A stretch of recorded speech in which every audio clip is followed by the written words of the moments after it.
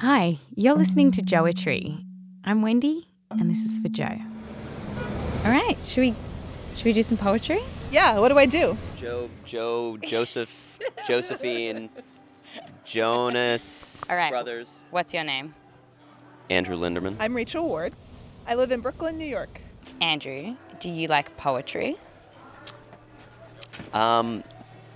I do. I feel a little weird saying that, but I do like it. Why do you feel weird saying that? I don't know, it feels sort of fancy pants to like poetry. I like some poetry, but that's true for everything. I think, generally speaking, any medium for self-expression I am a fan of. So in that sense, yes, I do like poetry. All right, so I'm going to get you to read this poem. Okay. Wild Geese. By Mary Oliver. You do not have to be good. You do not have to walk on your knees for 100 miles through the desert repenting. You only have to let the soft animal of your body love what it loves. Tell me about your despair, yours, and I will tell you mine. Meanwhile, the world goes on. Meanwhile, the sun and the clear pebbles of the rain are moving across the landscapes, over the prairies and the deep trees. The mountains and the rivers.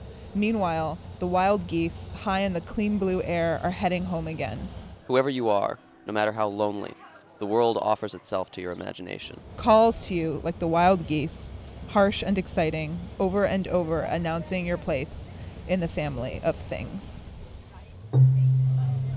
Wow, why do you like this poem?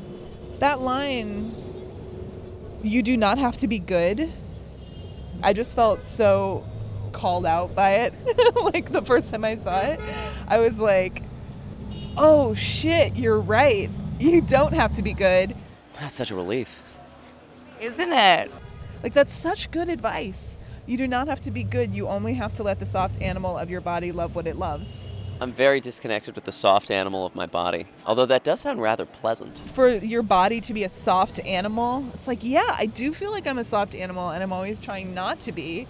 And for her to acknowledge that you are a soft animal, it's like... Yeah, I feel like there are a lot of animals in there that are kind of uncomfortable, where they're like, just kind of like, it's like we would love to be soft, but this material is... And who are the geese? What's the geese? Geese have like a really distinctive sound, right? So I'm just gonna, What's that sound? Ah! But so, okay, wherever you are, no matter how lonely, the world offers itself to your imagination. The world offers itself to your imagination. I don't know. I don't think the world is ever like, hey, come over here. I got something for your imagination. And I'm like, wow, what's going on, world?